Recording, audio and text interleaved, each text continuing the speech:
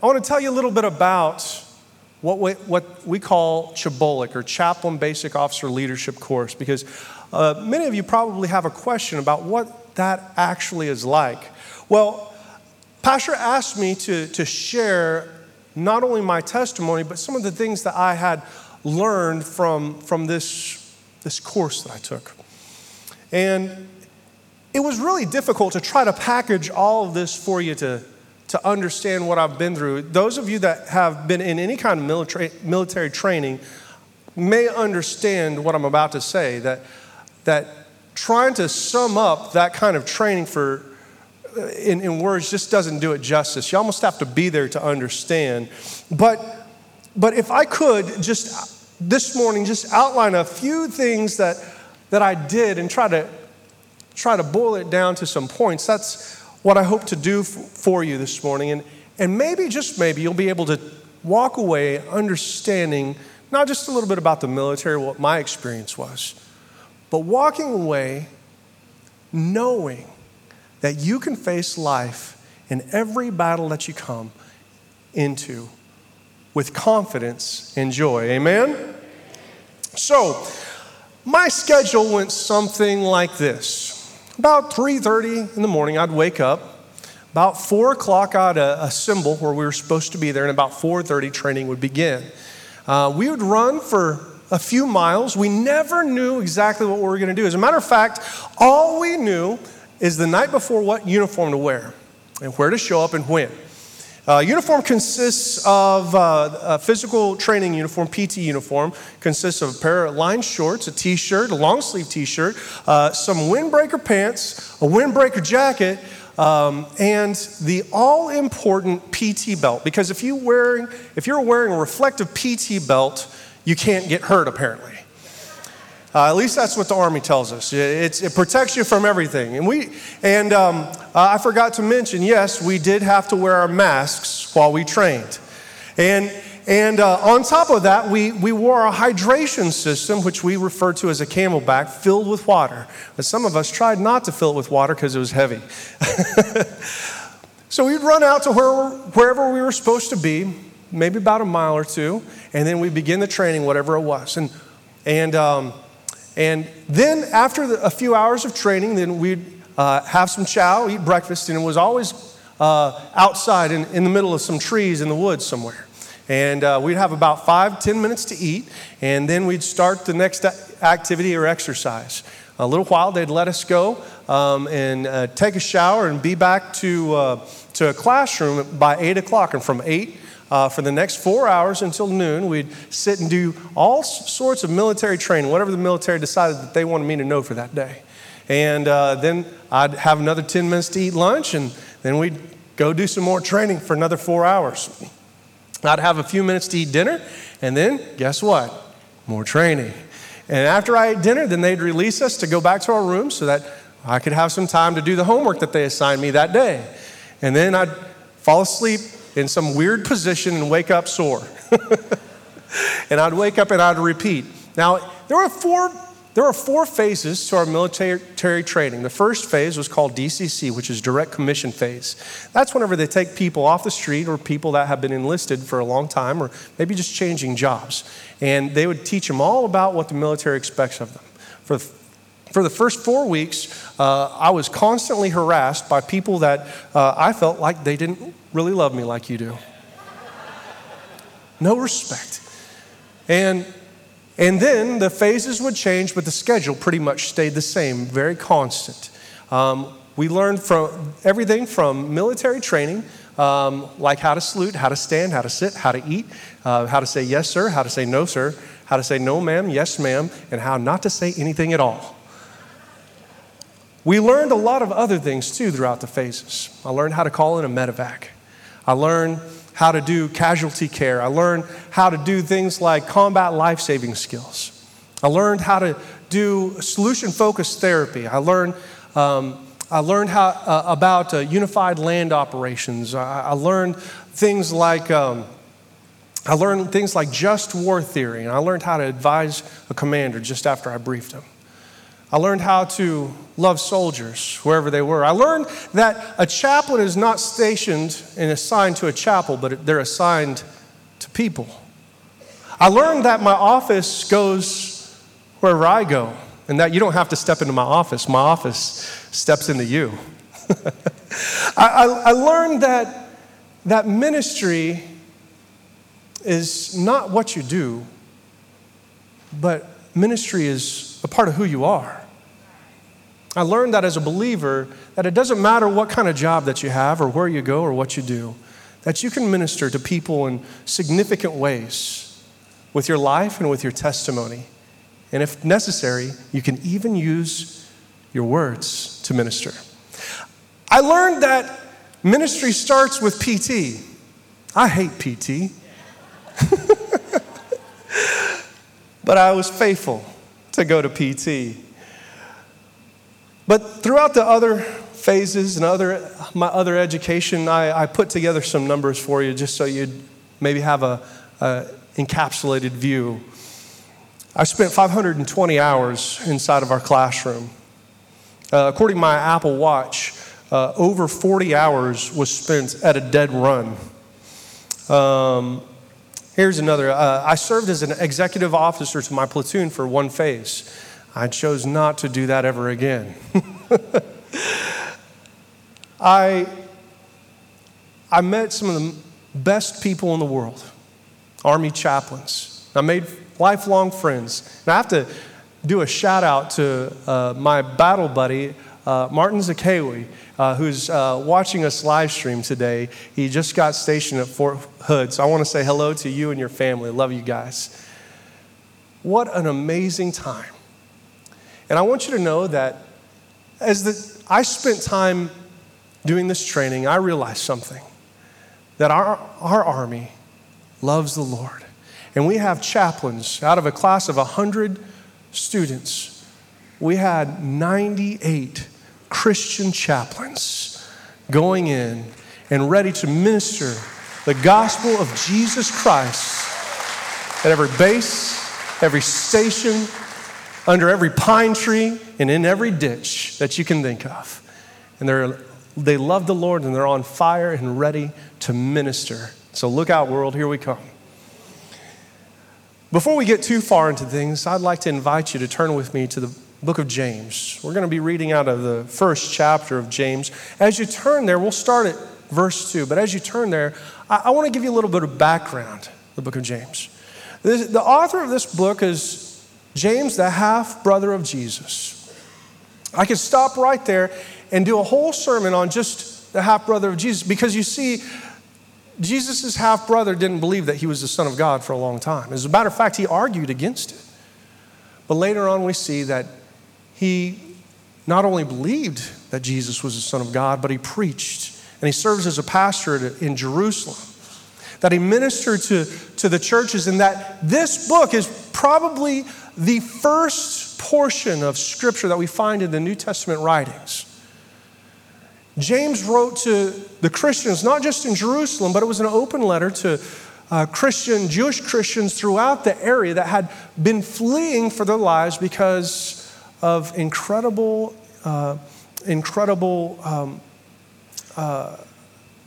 persecution of the church.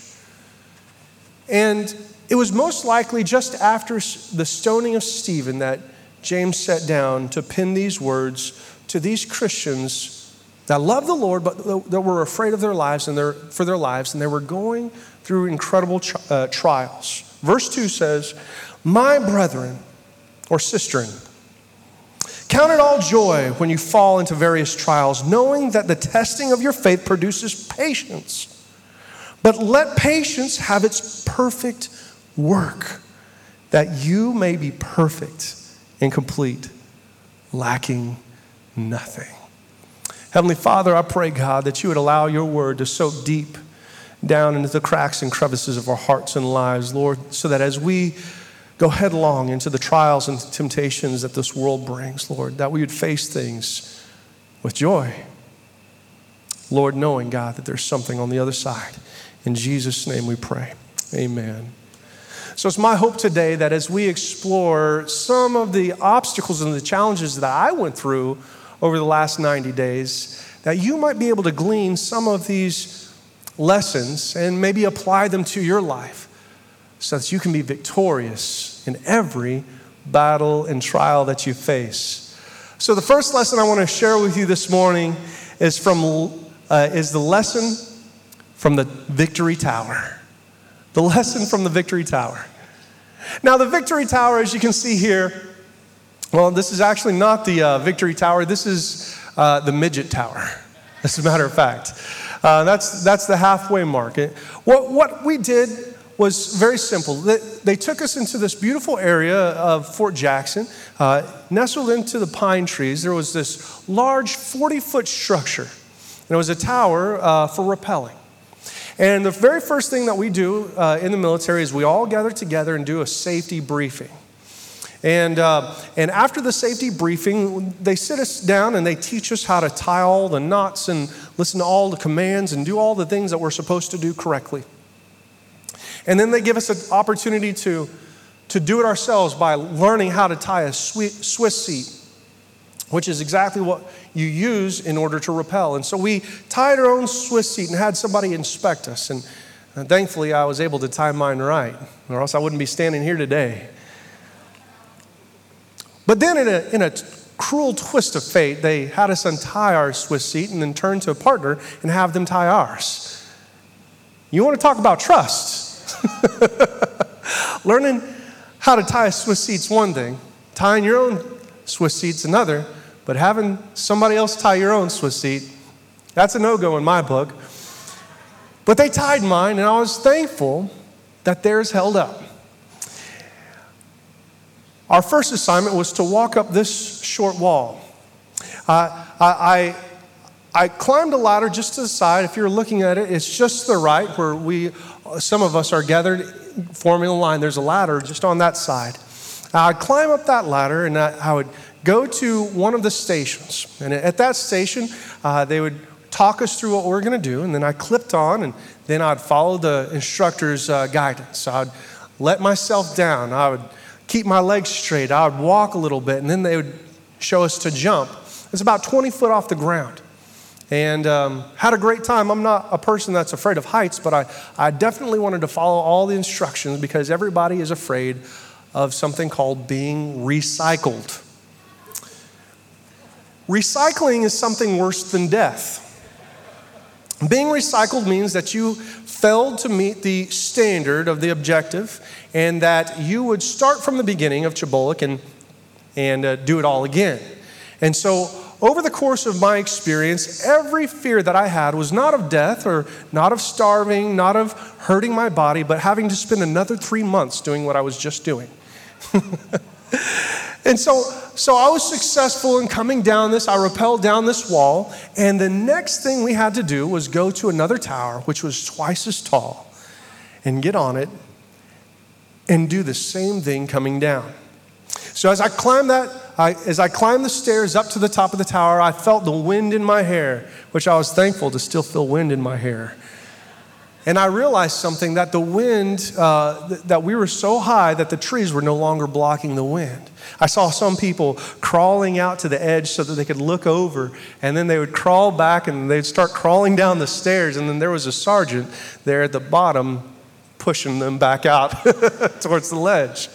I saw people that were praying in the Spirit, and these were not Pentecostals. That's amazing. You get saved when you get up that high. But I had been rappelling before. I knew what I was doing. So I walked out there, I clipped on, and I said, "Hey, can I do this fast?" And he said, "Absolutely." So I performed something that they call fast roping. And all you do is you just kind of kick your legs out as far as you can, kick out, and then let the rope take you. And it was a beautiful sound, that rope sizzling through my hand on my glove, all the way down until I gently came to a stop on the ground. I looked like a pro, and it was all because I followed the instructions. And you know what the instructor told me when I was at the top? He said something like this. He said, "Listen, Lieutenant Elliott, all you got to do is do the same stuff on the tall wall that you did on the short wall. There's no difference. And whenever I did the same stuff on the tall wall that I did on the short wall, it turns out it was just fine. It was the same thing. If I did the procedure just like I was supposed to, it didn't matter whether it was a helicopter, it was a mountainside, it was a building, it all was the same. Don't you think in life that sometimes we kind of get mixed up? We face these problems, and the little problems are easy, but when we go against the big problems, all of a sudden things get more complicated. There's so many variables and so much problem and so much confusion and fear that builds up within our lives. Now, we don't want to step out on the ledge, and we don't want to do it anymore. We want to try to back away. We start praying, start calling out to the Lord. We want to climb back down the stairs and say, Lord, let me off. Let me off. But I'm here to tell you this morning that you just have to handle the little problems just like you handle the big problems. You handle the little stuff just like you handle the big stuff in life. You see, how do we handle the big stuff? How do we handle the big stuff? How do we handle the little stuff? Well, you learned about it maybe whenever you were in children's church. The first thing that you do is you call out to Jesus. You put his word down deep into your heart, and you have an active and open communication with him through prayer. When you start off with the little problems like this, then you're destined to be able to conquer the little problems. But why in the world when we approach the big problems, why do we just all of a sudden forget the basics? When you begin to approach the big problems in a new and different way, then you're not going to have the same success. I want to tell you Christ's legacy. The big problems and the little problems are not a problem at all. When you call out to Jesus, you pray, and you hide his word in your heart. So don't let the confusion, don't let the anxiety, don't let the fear keep you from handling the big stuff in your life like you do the small stuff, because guess what? It's all small stuff to our Lord. Amen? I want to tell you about a lesson I learned from the night infiltration course. Oh, man. You see, back in World War I, what we discovered is that we would train these young men in so many different ways, and we'd train them for hours and days and weeks, and then we'd release them into the war zone. And when they'd get into the war zone, they would begin to break down and not know how to operate or what to do because something happened. They experienced combat for the very first time. For the first time, they experienced bullets flying at them. They experienced explosions, the smells, the sights, and the sounds of war. It shook them, it rattled them, and they didn't know how to operate. It took them a long time to regain their footing and to be able to operate within their training. And so after World War I, what we decided to do was begin this night infiltration course, which exposes soldiers to what a simulated combat experience is like. So what you see here on this screen is about 150 yards of sand and various obstacles. What you may not see is the obstacles are, there's a lot of them out there. There's barbed wire, there's exploding barrels, there are ditches and culverts and valleys, and whenever this is an operation, there are people scattered throughout the course. And the idea is that a soldier will be gathered at the trench at the far end, and they will come over the trench, and they'll have to crawl on their belly, called a low crawl, 150 yards, as machine gun fire is coming over their head. And it's completely pitch black dark except for the tracers in the machine gun fire that light up the sky, just enough for you to realize that you feel like you're in danger. And can I tell you the truth? Although I knew cognitively that I was not in danger, something about the bullets sounding different when they're coming at you than whenever they're going away from you makes you feel tense. The only time that I got to relax throughout that time is whenever somebody, one of our leaders would fire a red flare into the air. And when they fired that flare into the air, you had to get really still because you didn't want to be found, because you didn't want to be recycled. So I plowed that field with my body all the way down. My pockets were filled with sand. I think I weighed about 20 pounds heavier. And I believe that this is the exact same field that Pastor Brooks himself plowed not too many years ago. He's my boss.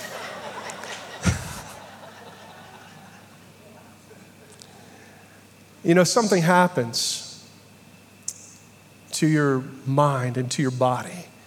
You're filled with adrenaline. My arms, my shoulders were burning. My legs and elbows were bruised. Things were happening to me that had never happened before. And although I can't say that I've actually been shot at and fired upon, I haven't felt the real stress of combat, I can tell you that I have felt pressure and stress like I've never felt before. And I have an idea of how I might respond if that time ever came.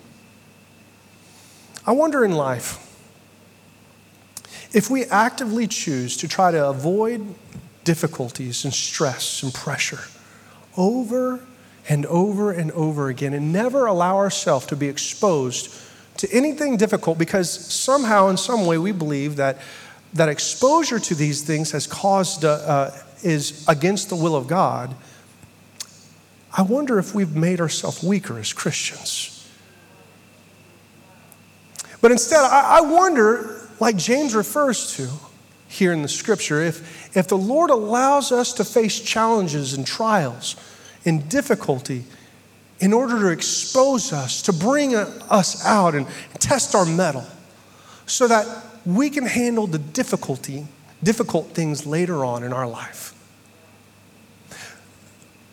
How many things have we chosen not to do? And how would our life be any different? What would it be like if whenever a loved one dies in your family, you were the rock that brought everybody together and encouraged them in the hope that we have in Jesus, instead of sitting in the corner crying? What would it look like if as a parent, we dealt strongly and strictly with our 2- and 3-year-old kid instead of just giving in and pacifying them so that we didn't have to deal with them whenever they were 12 and 13 for the same issues? What would it look like if we chose to witness to that atheist in our workplace instead of backing down in the corner and saying, he probably won't agree anyway? What would it look like if you and I as Christians decided to handle the hard stuff now so we didn't have to handle, or so we could be able to handle the harder stuff later on in our life? This is one of the principles that I learned when I experienced the night infiltration course. But then there were lessons, many lessons, from physical training. PT. I see a lot of military guys shaking their head right now. PT. I'll give you the first lesson. This is free chicken for you. The first lesson is nobody likes waking up at 4 in the morning and running 4 miles. Nobody does. Nobody does. Another free lesson I'm going to give you is that everyone is scared. Everybody. As a matter of fact, we had a saying. It went something like this. They had false confidence and bad coffee in the morning if they came in and they were excited about PT. The truth of the matter is this, is when you found yourself doing physical training, you knew that the only thing that you had to do was show up, and you were going to be hurting. You're going to be scared. You're going to be aching the next day. PT was not going to be fun. As a matter of fact, one of the hardest things about PT was the mental anxiety that you would experience, because whenever you would wake up in the morning and you'd attend PT, they wouldn't tell you what you were doing. They would just say, show up. And it would be something like, you're going to run 4 miles today, and then you're going to lift kettlebells, and then you're going to do hill sprints, or maybe we're going to throw medicine balls, or we're going to do whatever it was. You knew that the end of the PT period was going to end up you seeing breakfast on the ground.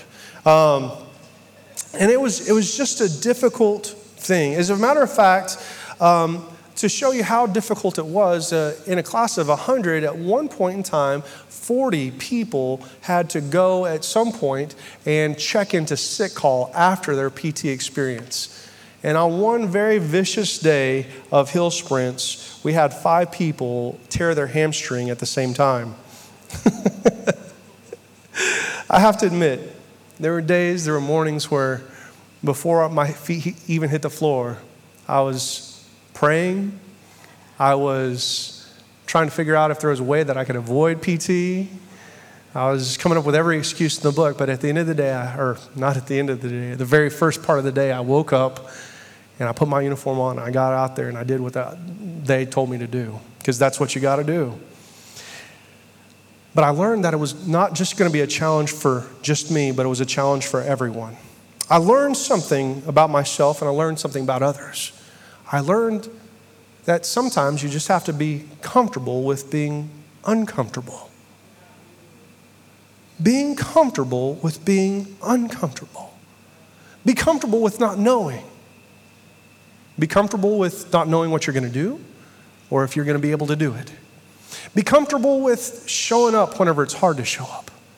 Be comfortable when no one else is comfortable. I wonder in life if you and I as Christians learn to be comfortable when things were uncomfortable, how that would affect our relationship with Christ. Many times we pray and ask the Lord, what's your will, Lord?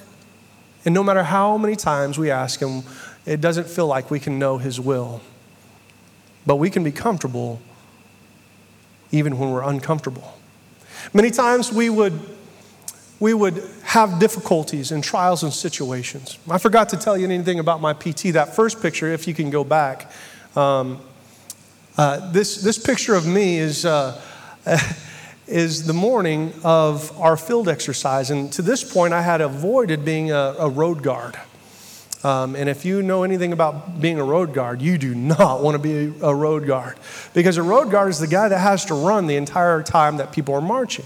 You have to be at the back of the formation, and whenever they get up to a road, you have to run all the way up through the formation and stand at that road and then allow the formation to move past. And then you have to run into the next road, into the next road. Well, I had successfully avoided this time until we had a 6-mile ruck where I had to run with my rucksack for 6 miles so that cars wouldn't hit our troops. Although I don't think they really needed me because we're on a military base. But they decided to make me do it anyway. The length of our formation on the next picture, you can almost see it as we march into the sunset. That's about a quarter of it. You'd see that our formation probably was about 100 to 150 yards long. So it was a lot of running that day. I was uncomfortable, to say the least.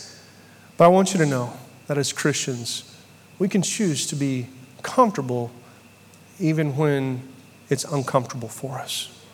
We can count it joy, amen? The last lesson I want to share with you before I close is this.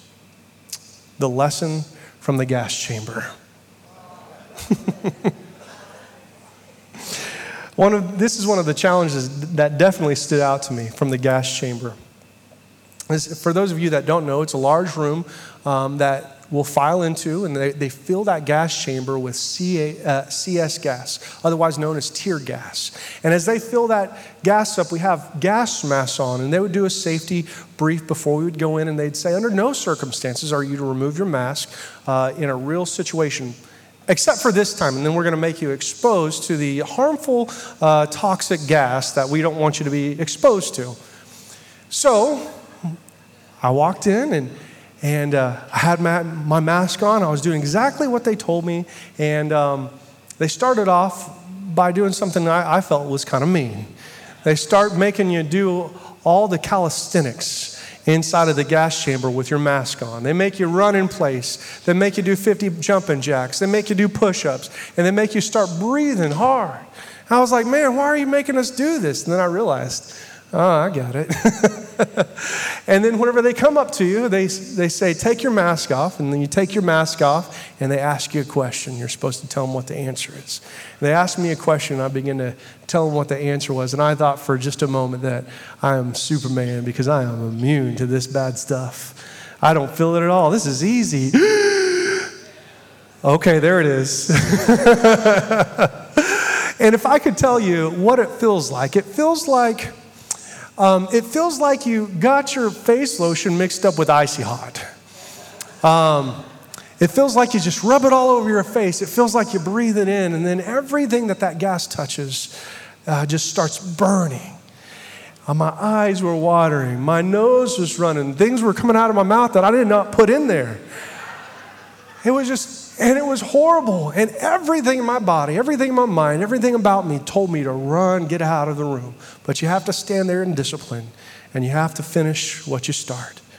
And then you put your mask back on and clear it so that you can stay there till everybody's done, and then they'll let you leave. And when you walk out of that room, they make you walk out like a wounded chicken, trying to air yourself out from all that gas that you've been exposed to. I can tell you that I walked out with very clean sinuses. But I wonder what it would be like in life if we only had to learn a lesson one time and not have to repeat it. See, in life, there are some lessons that we can't avoid, that we just find ourselves in. But there are other lessons that we can avoid, that we should avoid, but we keep going through every time, and we find ourselves getting burned by them every time.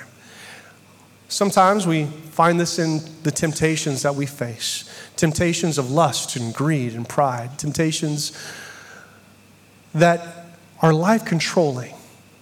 We say, Lord, please deliver me from this experience. Please take me away from this temptation. Please get me out of here, because every time I breathe, every time I open my eyes, every time I look around, I end up getting burned.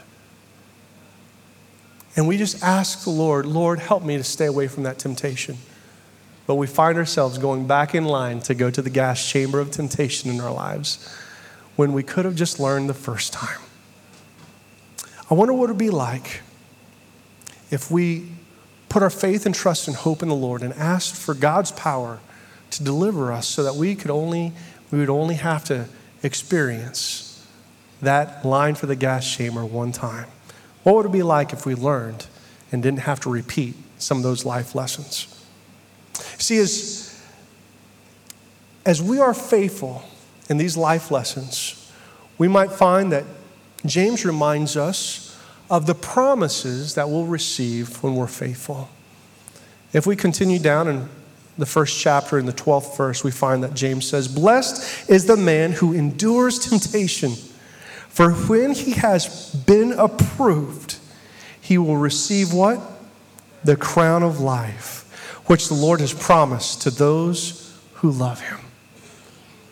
Young people, parents, grandparents, I want to remind you that we don't do these things in vain. We don't face the trials and the challenges of life just because it's life.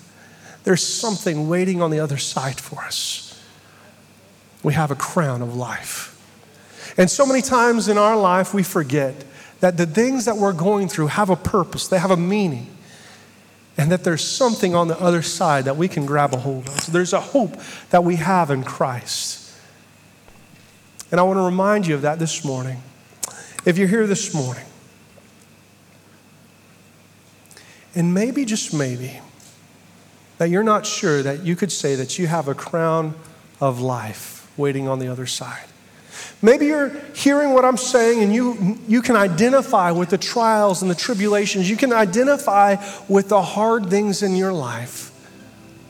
But you're not sure that you have the ability to get on the other side of them because you're not sure if you have a relationship with the Lord. I want to invite you today. Make today the day of salvation. Would you just stand with me everywhere in this room? Hallelujah.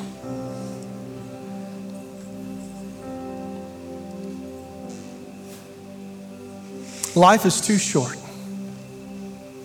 It's too difficult. It's too hard. The challenges are too big for us to try to overcome them on our own. And if by some chance that you are standing here or maybe even joining us online and make a decision, a resolute decision that you're going to try it on your own, fail or win, but you're going to try it on your own, I've got bad news for you. At the end of the day, you always fail without Christ. So make a decision today. Maybe you made a decision a long time ago, but it just hadn't played out in your life. Make a decision that you'll choose Christ as your Lord and Savior, that you'll choose to trust Him with your life, that you'll honor Him. And I promise that He'll be there to help you overcome and be victorious over every obstacle, every trial, every temptation that you may face. But perhaps you're here today and you'd say, Pastor John, you know one of those trials, you know one of those obstacles, that's what I'm going through right now. If you're here and you'd like special prayer, maybe healing for your body or a loved one that's not saved, I want to invite you to come down, and our prayer partners will come down and meet you. And we're going to have a special personal prayer with you. Because we're a church that believes where two or more gather together in His name, He's going to be in the midst of them.